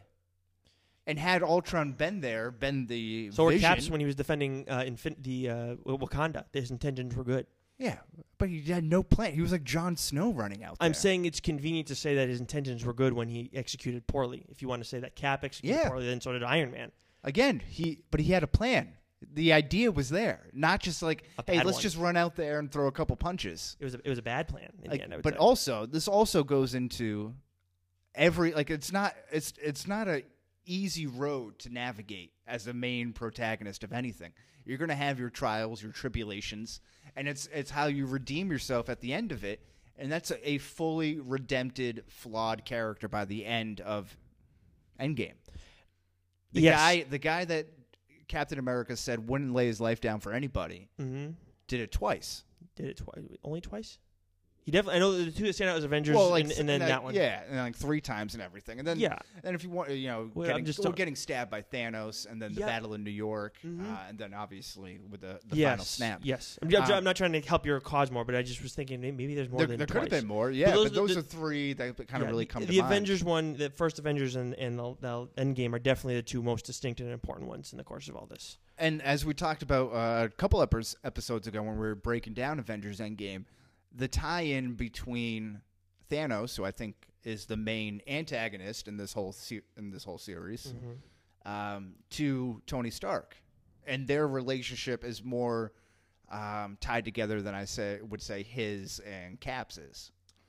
Yeah. The whole thing, like, you're not the only one who's been cursed with knowledge, and you've been in my dreams, and I hope they remember you when all is said and done.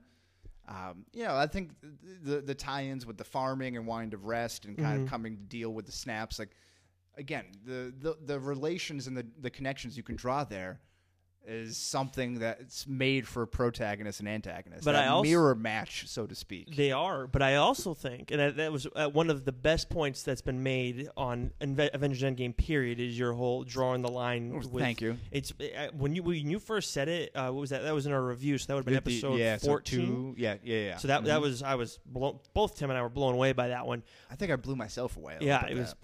You don't realize how smart you are sometimes. No, you're more like Tony Stark than you realize. I'm just spewing out shit and hoping I get a gold nugget every now and again. You're kind of like Tony Stark. You're hoping things work once in a while, no matter how poorly you plan it.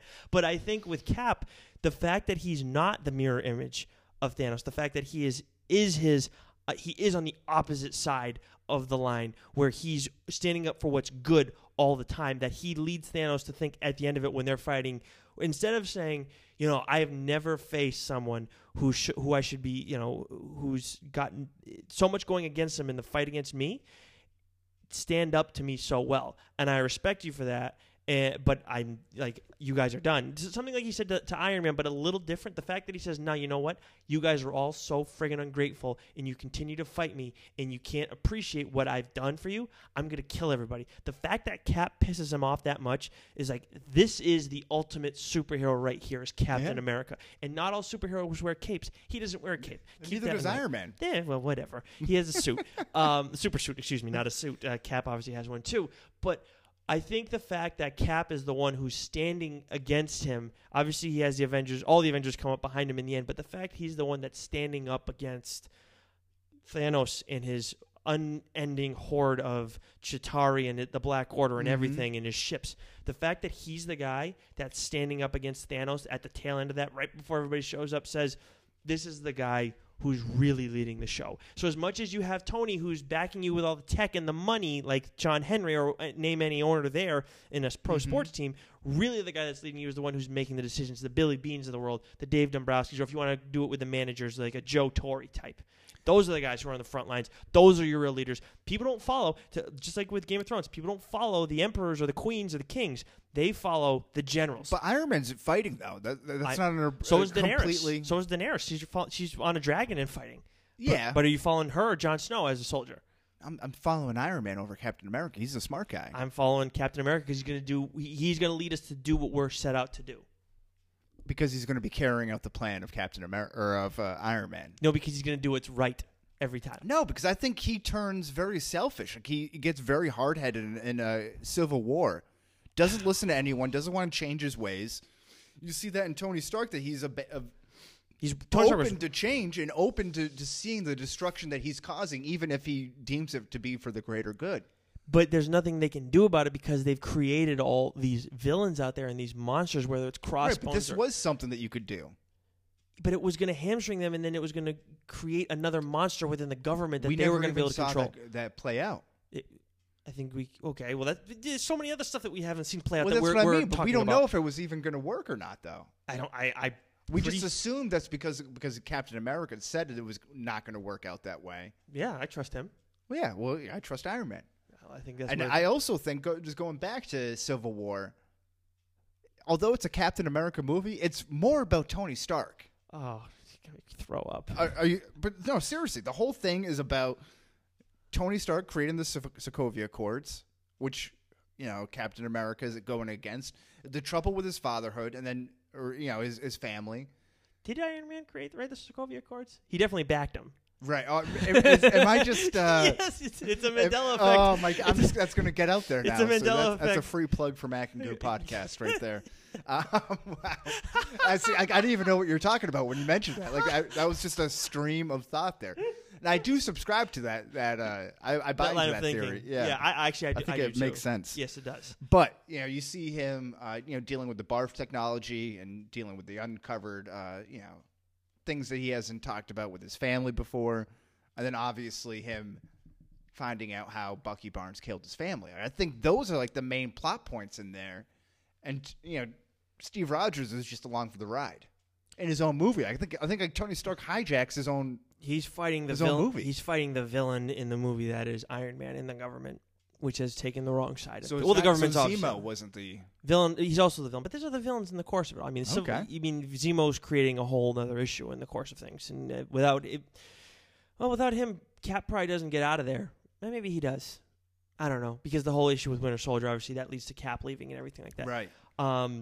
But I think I've made my argument pretty clear. The one last thing I did want to touch on, I don't know if you have anything else on Iron Man West, but he also has some of the greatest moments in the MCU. That elevator scene is one of the best Great fights. One, sure. They together have one of the best fights ever, too, in Civil War. The Mjolnir moment, Avengers Assemble. Might be the best. Which one? The Mjolnir moment. Yep, and then Avengers Assemble is also two different ones. Yes, yeah, those are both kick-ass. I mean, those three right there. And honestly, the grenade moment is, as much as he wasn't Captain America yet, Steve Rogers, we're talking about Steve Rogers as a whole, that is something we're always going to remember him for, in how he was willing to make that sacrifice for a bunch of guys who were, frankly, a-holes and didn't treat him well. He was ready to do what needed to be done. Yeah, always. Fuck Tommy Lee Jones, right? Yes, right. You forget that he's like the general on that. That one just came to me. Yeah, good call. The last thing I got is he's typically the centerfold or the largest figure on all the official movie posters for like Avengers Endgame, Avengers Infinity War. He's either prominently featured as the big one. Yes, no, I get that. When you said centerfold, or he's like in the center. Yes, when you say centerfold, I think of Like the Playboy or something like Jay that. Giles band song. Yeah. Nah. Is that how it goes? I think it's whatever. Anyways, but I get your point. So I usually see, but it's usually if I'm being truthfully honest, as opposed to falsely honest. I guess I'm not sure what truthfully honest would mean. It sounds a little redundant, but Captain America is also featured. He's like, if he's not the centerfold, he's the largest prominent. It's one or the other. Mm-hmm. So I'll say that, but. You can always find Tony Stark on the movie poster pretty easily. Have the Russo brothers come out and said who the main character is? That's a good question. Through all of the research, I didn't even search that. I think I should have. Right? I didn't either. But you know what? If someone wants to message the Russo brothers or tweet at them or whatever they have out there, yeah, or if there's some content out there that's said elsewise, yes, please let us know. Or let the Russo brothers, ask the Russo brothers, hey, which one is it? Because we're listening to this podcast, and then maybe they'll listen to it. Have a good, and then we'll get our in, yes. And then we can start writing some fan fiction for the Disney Plus platform. Yes, exactly. I can see that path happening, right? Yeah, That's there. Alternate timelines. We're not in Earth 616. I think it's a fairly straight line there. Get there. So anything else you got on there? No? Nope. I think I've made my point, and I think everybody now knows that Cap is the protagonist and main character in the course of the Infinity Saga. Well, we did do a Twitter poll. And at last I checked, I said, well, who is the best character from Avengers Endgame? Iron Man, Captain America, Thor, other reply. Mm-hmm. It was far and away 50% above for Iron Man. Okay, but that's one movie. We're talking about the Infinity Saga. If it's for one movie, that caps the whole... Best character, main character, two different things. Okay, well, we can put that to the people. I think he's the best character too. But yeah, you guys can vote on that, whatever you want. You're not changing my mind in the course of this. And I mean, I've tried to change Wes's mind, but I think he's blissfully ignorant. I guess not ignorant. That's not the word. No, I enjoy that term. Blissful ignorance is the best ignorance. This is very true. But we got to get to our 2v1. So this week we have Aragorn from Lord of the Rings, Jon Snow, obviously from Game of Thrones, and then Van Helsing. And for the sake of this, we're going with Hugh Jackman's Van Helsing. Obviously, there's Van Helsing originally from Dracula, who he's always been opposite. Then there's the Van Helsing show, which I believe is a sci-fi show. No, maybe that's a Netflix original show. Either way, I've heard of it. I haven't seen the show. It's actually a female Van Helsing, and she's pretty badass too. Very, very angry character. And if you like strong female characters, and I freaking love them when you get like, that's why I do Captain Marvel being kind of a hard ass. Yeah, I don't mind that at all. The overpowered stuff is what can be annoying. But either way, we're sticking with the Hugh Jackman Van Helsing. We had Reed at Reed Acost on Twitter, who kept it simple, saying Aragorn protecting. So thank you for weighing in, Reed. Yes, Wes. I think we're both in agreement with our Twitter friend here. I think we are. Yes. You want to give your reasoning why? Well, yeah, because this is just process of elimination for me. I'll show you how I kind of arrived at my choice here. So first of all, I don't trust the reloading mechanics of a crossbow. He has more than a crossbow. I know that picture I picked has. But that's his main line of defense, is it not? I mean, it's definitely important in what Van Helsing does, but he also has those sick ass, like, you get a good picture to fit into the Photoshop that I have, but he has these like these hand blades that he defeated Mr. Hyde with at the beginning of the movie. So he's got some sick shit going on. But Van Helsing is and you haven't seen that movie, right? Or the whole thing? Not in the entirety. I think I saw it years ago when it came definitely out. a B movie, I would say, but I love it. The rewatchability is definitely there. I think it's on Netflix, actually. I think I can watch that. Kate Beckinsale. Yeah. Oh, okay. That's worth the price of admission. Thank God she's not with Pete Davidson anymore. Yeah, I don't get the appeal with Pete Davidson. I don't either. But Ariana Grande and Kate Beckinsale, I mean, good for him. Both. Yeah, good for him. Yeah, it makes me like him a lot less than I already did. Yeah, exactly. The Kate Beckinsale thing really pissed me off. That was short-lived. That was a rebound. Thank you. That's proof there is a God. Exactly. But second, though, Jon Snow, the worst battle strategist since Captain America. Yes. Yes, that's a callback. But no, he might be the worst in like TV and cinema history. Like that's in terms of planning. Yeah. Not much of a planner. He just goes out and does. Yeah. Thirdly, Aragorn's sole purpose in the entire Lord of the Rings series is to protect a fucking hobbit. Like, that's his job, and he does it over the course of like 9 hours. Well, I mean, he loses Frodo kind of after the first movie too. He ends up, but he does do things to protect him and make his path easier. So yes, you're Right. He still protects him along the way. Right. So yeah. So He protects him against the Nazgul. I mean, against the friggin' ring wraiths. So I mean, right there alone, you're right. 100%. yeah, like that was the job, and he did it. Yes. And I'm not a hobbit. I'm a fully grown man. Actually, when you just look at it like that, Aragorn protected 4 hobbits. I know Frodo got stabbed, but he showed up a little late. But he protected them against 5 ring wraiths, 4 ring wraiths, and none of them died. I know Frodo was scarred for life, but you're doing that. You can protect me against Jon Snow and against Van Helsing. I didn't think of that at first. Right. I was really hoping you were going to go with Jon Snow just because you're not as big a Lord of the Rings guy. No, I'm not. But also, you know how I feel about Jon Snow. He's very low on my list after Yeah. not petting that very good boy Ghost. This is true. You know who I thought about throwing in this mix, and it might have altered your answer, but it might have affected mine too. I was thinking about throwing Heimdall in here as well over that's Van a good Helsing. one. He's all-seeing, yes. and he can snap me out of there with the Bifrost. He has a gigantic sword, and Yeah. that's not a metaphor either. Like No. he has a But huge. he probably does, though. He might. Idris Elba is a savage. Yeah. But Very handsome. if man, I too. had put him in there instead of Jon Snow or Van Helsing, would that have altered your decision necessarily? It would make it more difficult, but if you would have to take out Aragorn to change my decision. Oh yeah, Aragorn for sure is the would have been at least the second best in the course of all that. Yeah. My thing is with Aragorn, I know he doesn't have this at his disposal at all times, but he did have the Dead Army, which proved to be very valuable at the Battle of Pelennor Fields. Van Helsing does have the whole werewolf factor going for him too. If we're like picking little things that were in there, mixing it out, okay. you know, and he obviously went at Dracula, took him on, who's very much an overpowered villain. So I think Van Helsing's number 2 on this list. Now, what I will say in the defense of Jon Snow is that if you go by the books, I believe he can warg into Ghost. Oh, So yeah. he does kind of have that dire wolf, werewolf thing that Van Helsing has. Yeah, I would still think. But I think if we're just going off the TV version, obviously Ghost is not a factor. I think the third. I think he's no matter what. I didn't look at it like that originally, but he's the third option on this list. Van Helsing is clearly number 2 and is the only one who could take on Aragorn. But I mean, you give Aragorn the Dead Army, no one's beating him. So I mean, if you give him that, you give Van Helsing the werewolf, it's not going to make a difference. But Wes, in preparation for episode 16, what else have you been? What else has been on your mind?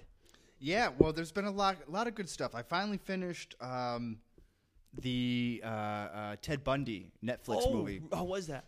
Which I enjoyed. Like I said, it was more of a love story and focused on the love story between him and the girl that the one girl he didn't kill when he slept with. Oh.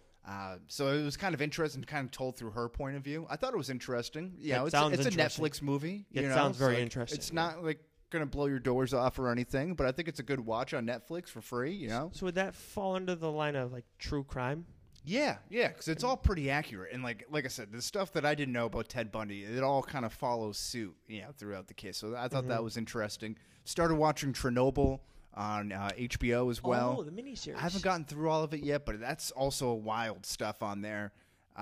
What I have been getting into is New Girl on Netflix. Oh. 7 seasons on there. Just started season 1. Oh, that's your wheelhouse. Yeah, it's a pretty funny show. I find Zooey Deschanel to be very charming, very likable, funny, cute, but like kind of like a hard ass when she has to be. Yes. The character of Schmidt is hilarious. He plays your typical New York City douchebag and does it perfectly. I think we all have friends like that to a certain degree. I can see how you'd like that guy. And I'm a big Jake Johnson guy overall, who plays Nick. Mm-hmm. Yeah, everybody I've talked to that's watched that show says it's a good one. I've watched it here and there throughout.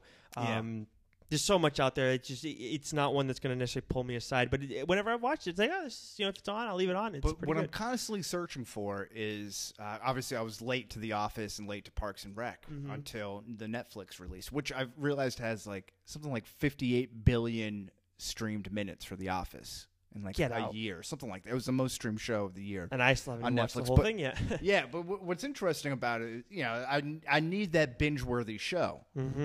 So I get a little sick of rewatching the same Office, the same Parks and Recs episodes. As much as I do love that show, I want something else. I want to experience something new for the first time again. Okay, yeah. So I'm hoping this is it. Okay. So far, it has been. That's it sounds like a better pick than Diablero, which again was the worst thing I've ever watched in my entire life. Yeah, that wasn't. How long? Chernobyl just came out, right? Just started. Is it? Yeah. So the second part, they're like an hour and 20, I guess. Mhm. It's like a 4, 5, 6-part series or something like that. There But was- it's on Mondays. There's something else that just came out on HBO. I feel like too that someone told me I should get into, but I'm thinking about you. You like Barry, right? Yes. Yeah, I got to check that out. Yes. and Very funny. I and- actually got to watch that. then Veep's coming to an end too. Yeah. So I don't know if it was this episode or next week's episode's the finale. Yeah, and I've heard nothing but good things. I've heard Julia good things. Louis-Dreyfus, Yeah, I love that. Yeah. Northwestern grad, go Cats. Oh, really? Yes, sir. Oh, nice. But I was obviously a huge Seinfeld fan. course. My big thing was, so this was actually back to when I was away for the wedding. I forgot to bring this up. Might as well now. On the first day, so I got there Friday because just cheapest flight I could get. Got Sure. the day off from work, and one of my teammates got in super early too from California. My best friend from college, and we're just hanging around. We flick the TV on later on in the day after we've walked around Indianapolis, and we see National Treasure's on, and obviously a legendary movie. You haven't seen it. Oh no, I've seen it. Oh, you have? I've seen it multiple times. Okay. Is there a third National Treasure?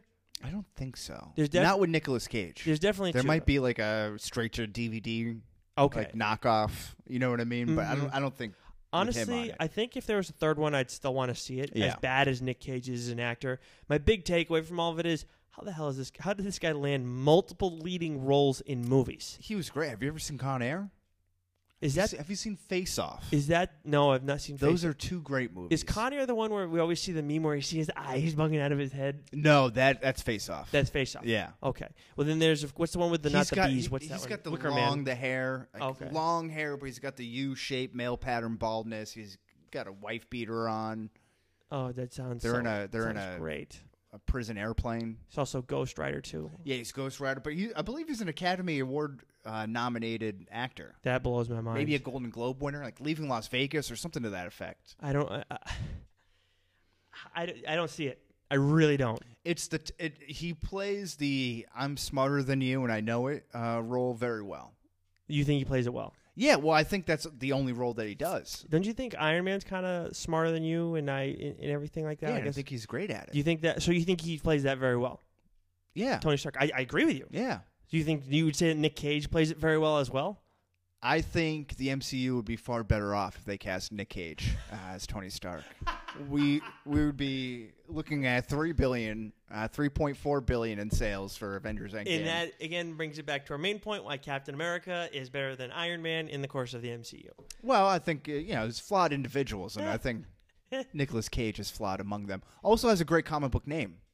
Yes, he does. Chose that actor's name Yes, because of Luke Cage. yes, he did, and tried to be Superman. As Tim has brought up Right. that movie that was not on Hulu. I don't know where that is. I think it was a Kevin Smith documentary. Yeah, it's a good documentary. Did you watch it? Yeah, it's a good one. Where did you find it? I don't know. I saw it a long time. I think it might have been Oh. on HBO or something like that. I gotta watch that. I gotta still watch that Doomed one too. That was with the Fantastic Four stuff. Oh, yeah, I want to see that. That one's yeah. on Vudu. Yeah, we gotta watch that. But anyways, Next week, Detective Pikachu. yes, Should be fun. very excited for that. I'm going to be very skeptical. Ryan Reynolds as a yellow rodent. I can't wait.